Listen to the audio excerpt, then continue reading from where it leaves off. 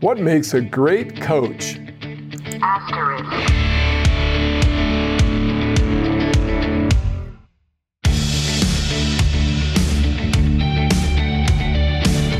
I am so not used to hearing like random computerized voices. What is that? Asterisk. Asterisk. Is it asterisk or asterisk? Oh my goodness. Well, the question was, what makes a great coach? Asterisk. Asterisk? Rick. There's an S there, and it is pronounced.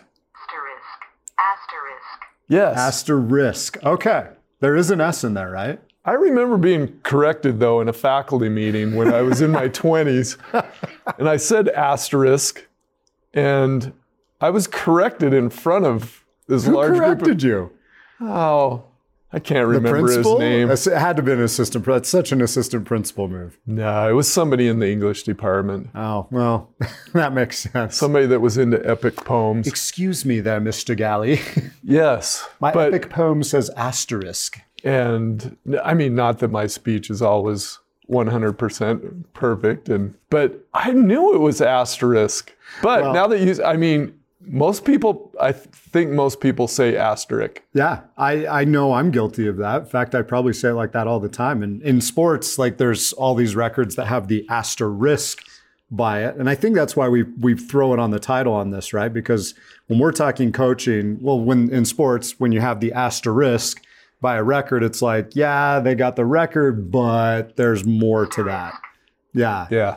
And so I think when we're talking about coaching, the asterisk is there to remind people that, yeah, but that's not necessarily how we talk about coaching in our culture. Because often it's like parents hear all the time, don't be the coach. Don't be the football coach. Don't be the basketball coach. Don't be the director of the play or the band program director. Just keep your nose out of that, right? Oh, absolutely. And yet, if you're tuning into this right now, you probably saw our picture and the title, and you know that this is the Stop Parenting and Start Coaching podcast. Mm-hmm. We don't have an asterisk or an asterisk on our. No. Maybe we should put one on coaching. We could. And I mean, because we don't want, like, we're not encouraging parents to go try to fill that role. Like we've talked before about how role definition is so critical, and the role that's open for parents is not the role of coach. Their job is to do something different. So, well, I would like to dig deeper into this, and I really am interested in your opinion on the specifics. I want the nitty-gritty details of what a parent should be doing as far as the coaching we're discussing. What kind of a coach is that person? What are attributes, skills, that's a great question. Attitudes?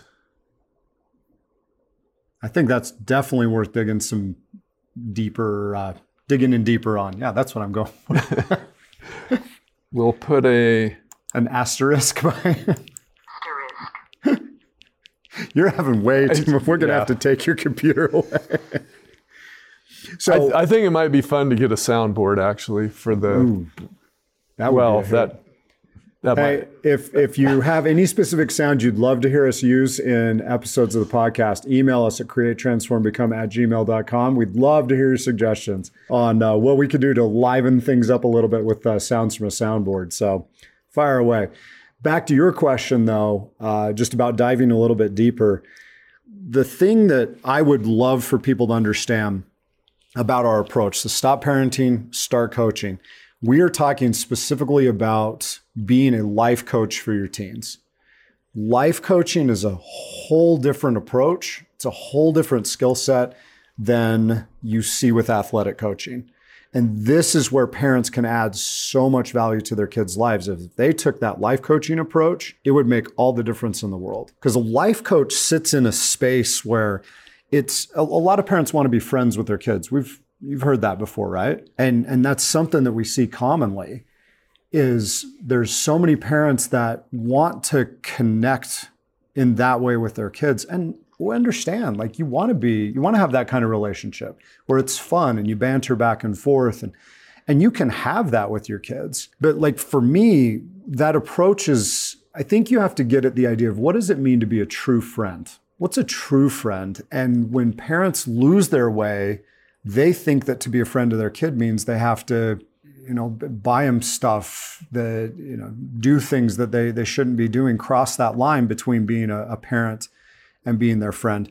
But a true friend is somebody that has standards, that holds you accountable for things, that has expectations for how you act. And I think that the life coach approach to parenting allows a parent to hit that note, which ultimately ends up creating, like you and I have coached each other, and that has enriched our friendship. And I think if parents bring the life coaching approach to their relationship with their kids, it's going to enrich the relationship in a way where they feel like they're closer to them, which ultimately is what you're after with being friends with somebody. No, I think that this life coaching approach that we're espousing really will help parents to feel that kind of connection. And then you don't have to do the dumb things. Like you don't have to go toilet paper somebody's house together, or buy them adult beverages and stuff like that to try to connect with your kids.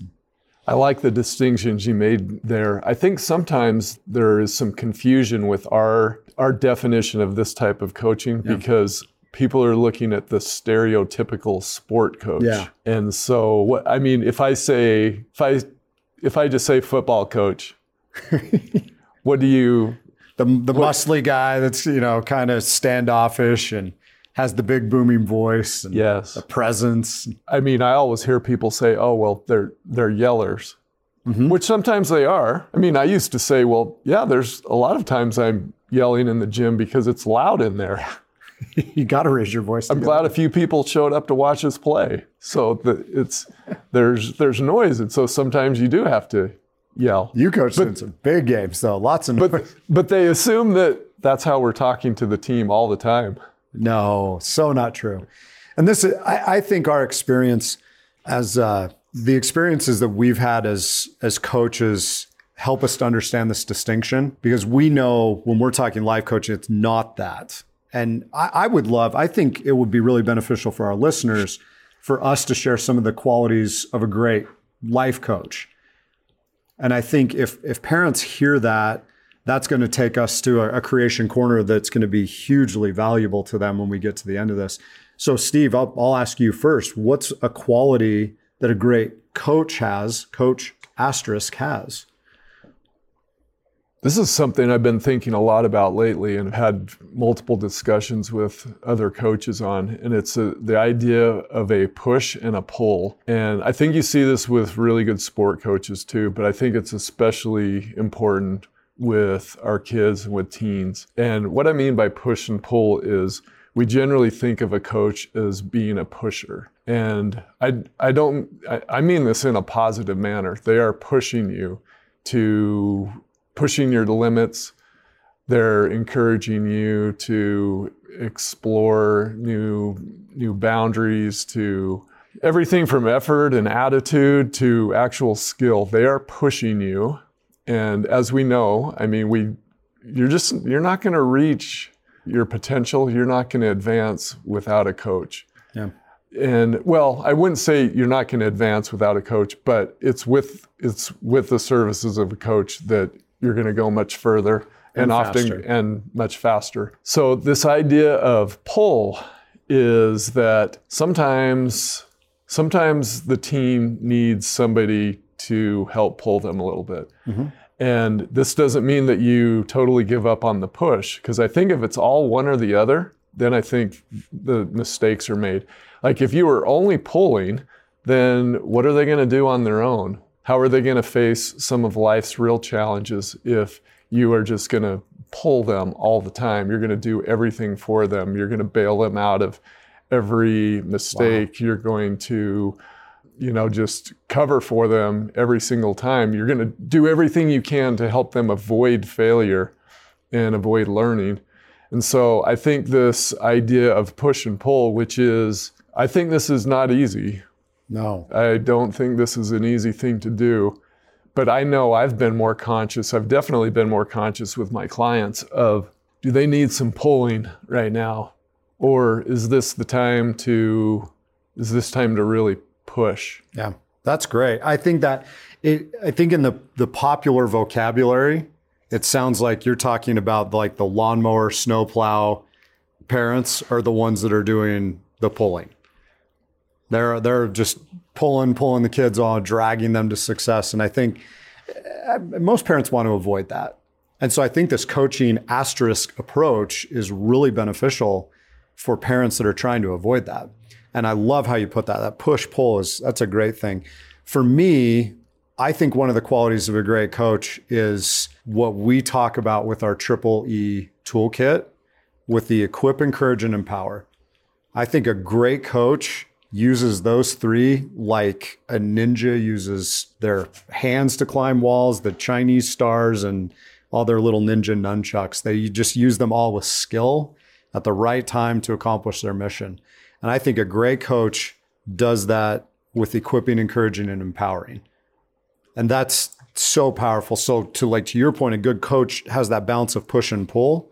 I think a great coach understands how to equip, encourage, and empower within that push and pull. Because you can pull and do those things, and you can push and do those things. And if you use that Triple E toolkit that you can get on createtransformbecome.com, just a free tool that we offer for everybody. But if you can get good at implementing those skills, you're going to be able to push and pull at the next level. I love the empower word. Yeah, such a skill too. Empower. Oh, we're going to either have to get you a soundboard for Christmas. It's a great word. Hey, can I bring up another E word that you brought up earlier? Yeah. This is unscripted, everybody. So we'll see where it goes. We'll see. Now I'm excited. Okay, you mentioned expectations. Yeah. Can we explore this for a second? Please. Okay, we have a mentor and someone we look up to in the life coaching world, Steve Chandler. Yeah. And he explains how if you have expectations, everybody gets let down. Tell me more.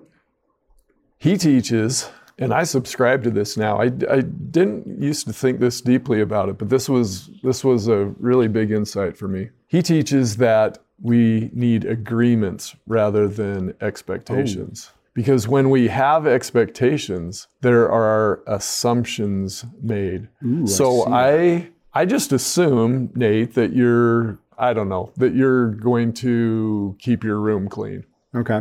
Because I keep my room clean. Right. And the expectation is, and I've even mentioned it to you a few times, that you need to keep your room clean. But the expectation is that you're going to remember that, you're going to execute it, you're going to do this. And then I go into your room and we need to call disaster cleanup. You promised you weren't going to tell. Yeah. So if we had an agreement, now this is blowing my mind. This is stronger because now we have, and it's not just an arbitrary decree. This is something that we discussed, and this is why we spend so much time on trying to help parents build communication skills. And we've made all the mistakes ourselves as dads and as basketball coaches and teachers. And so learning from those lessons and learning how to cultivate real connection and communication, you can then create agreements that are so much more powerful, stronger, and there is not that everybody's going to execute perfectly, but we certainly don't have the letdowns. Think about it when you have an expectation that's built on an assumption. I'm totally thinking about that. And then one side or the other doesn't come through. Half the time the other person is assuming that they're going to do what they're supposed to do. The person not doing what they're supposed to do, in this case, clean the room, they're thinking it's really not that big of a deal. But if you create an agreement, then now we start talking about you move from just expectations to agreements. But then these agreements are based on standards. Wow. Which is just, to me, is a higher level than just expectations. And you think about it in sports or you think about it in performance. I think one of the mistakes we make as parents is we have an expectation of a certain level of performance. You're smiling. I am. Oh, you're thinking. I've been thinking like crazy for the last 4 minutes. This is great. So we have this expectation of a certain performance level, and it probably doesn't always match up with it's similar to the definitions of success. It doesn't match up with our teen. Yeah. And guess what? Somebody's let down. Yeah. So anyway, you punched that expectations word earlier. Oh. And I stand corrected. Well, I wasn't really trying to correct you. I know you weren't. Maybe we need to have a discussion in advance about certain words. Well, we get trapped in vocabulary, and I think in parenting, expectations is one of the hugest ones there. I know from the work that I do with kids, coaching teens, teaching them, coaching them in athletics, those expectations that they feel from their parents create a lot of angst. And I think what you're talking about is such a path to a better way to encourage kids to do things that'll be beneficial for them, that we know will be, but they're going to sign off on it. Like this concept of creating an agreement, and what a coaching skill too. Like elite coaches don't create expectations, they create agreements. What a expectation. What a powerful way to think about that. What a powerful way to think about how to improve your relationship with your teens and take on this approach where you're coaching them and doing it well. Wow. I think those are 3 great things. If parents could bring the coaching approach there, and they could balance the push and pull, they could equip, encourage, and empower, and they could start building agreements instead of creating expectations, those 3 things alone would enhance their ability to connect with and help their kids chase and pursue their dreams. Yeah, I think the list could be much longer than 3. In fact, I think we should move it to 4. But I'm going to put you on the spot. Do you have a? I love it when you put me on the spot. I really do like those other 3 though. Well, the other 3 are great. Sometimes we avoid the friend one. Sometimes we want to avoid. To me, that's a classic case where you look at another parent and you see them crossing the line and being so much of a friend that they're not coaching them in the way that we're describing. They're being buddy instead of and yet we may be doing the exact same thing. Yeah. Well, I know I've screwed it up. That's part of parenting, is we make mistakes and we learn from them. And if I was to throw another one on, I think a great coach learns from their mistakes.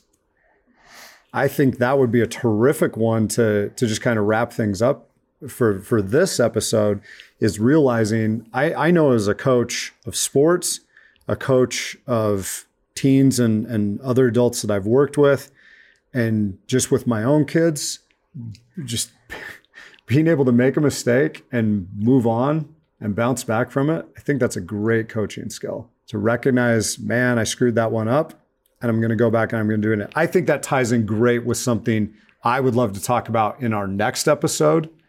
We'll get it. We're all about skills right now here on the Stop Parenting, Start Coaching podcast. We want you to develop the skills necessary to become an even better coach for your kids. And so tune in next time. We're going to talk more about that. But we told you we're going to end up with a creation corner today. And what we would love to invite you to create in your own little creation corner is create a list of what skills you think make a great coach. If you were to step into that role as a life coach for your teens that are performing, that are in sports, if you were in the role of being their life coach, what's the skills you would want to make sure that you demonstrated for those kids? So go out and create that list. Make that list for you. I guarantee you, as listeners have been listening to this episode, that when we ask the question, that they have some terrific answers. So yeah, make your list, and not only make your list and share it with someone, share it with us, share it with another parent, share it with your teen. Ask your teen the question. What do you think would make a great life coach for you? Yeah. Such a powerful question. We'd love to hear from you. Create, transform, become at gmail.com. Share those lists with us. And as you're doing this, please don't feel like it's got to be skills that you don't possess. This could be something you're great at already. You're the VIPs. You're the very important parents. You're the MVPs, the most valuable parents. You're out there doing the work, and many of you do things great. So when you're looking at your skill list, don't be afraid to put down something you feel like you're awesome at, because you're definitely awesome at something and you're helping your kids more than you realize. So write a few of those things down on your list too. You're doing great, man. Thanks for joining us today on the Stop Parenting, Start Coaching podcast. We'll be back next time to talk about more skills to help you continue to improve as the coach, asterisk, of your kids. Thanks for being with us today. On behalf of Steve Galley, I'm Nate Crandall, and we thank you, our loyal listeners, for tuning in to this episode. If you love what you're learning from the Stop Parenting and Start Coaching podcast, we would appreciate it very much if you would leave us a 5-star review and some glowing comments. We also encourage you to share this episode with your friends and family who are parents of athletes and performers. And if you want to explore further and see what Steve and I are creating to help thousands of parents, athletes, and performers, please visit our company's website at createtransformbecome.com. That's createtransformbecome, all one word, .com. There you will find a growing number of resources to help you elevate your performance. Thank you again for your support, and we encourage you to create a magical relationship with your athlete and performer.